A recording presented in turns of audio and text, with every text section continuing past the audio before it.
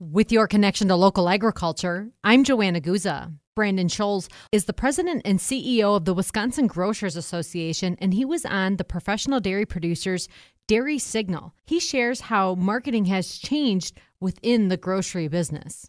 Marketing for products in the stores have changed dramatically because there's been such a value put on price. And with inflation running at 8%, and even though it's decreasing, the decrease is so small, it's minuscule.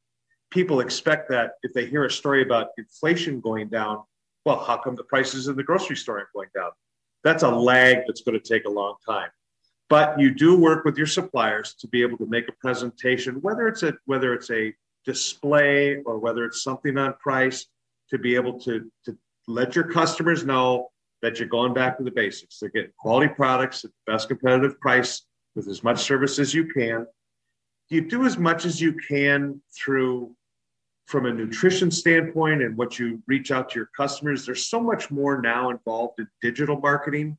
You know, we'd go to the store, you'd see a sign, see that big paper sign in the window of the store. You're not going to see that very much anymore. There's so much of it involved digitally, from not just people going to a website and clicking on a QR code, but, you know, they're outbounding, not only grocers, but their suppliers. They're outbounding the value of what they're buying. How can they make a nutritional meal for their family? What should they be concerned about?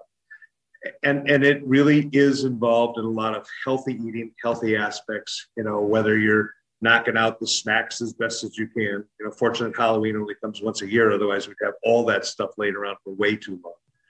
But again, grocers are entering into a new era where they're reaching their customers beyond the old traditional needs. And a lot of it's electronic, a lot of it's digital.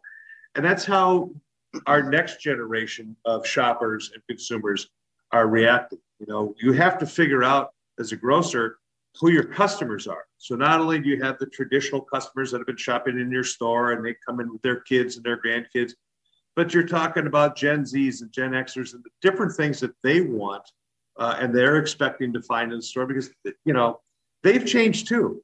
That was a segment of the customers that would come into the store every day or every other day. They'd just shop for what they needed for that day or two, those couple of meals, and then they'd come back. And the pandemic taught people to shop for a week, shop for 7 days, shop for 7 days worth of meals. So you have different expectations from different customer levels based on demographics. You have to include all of that in your planning and what you order, what your suppliers will provide you to put on the shelves. That's insight from Brandon Scholes. He's with the Wisconsin Grocers Association. And that's your connection to agriculture. Thanks for listening. I'm Joanna Guza.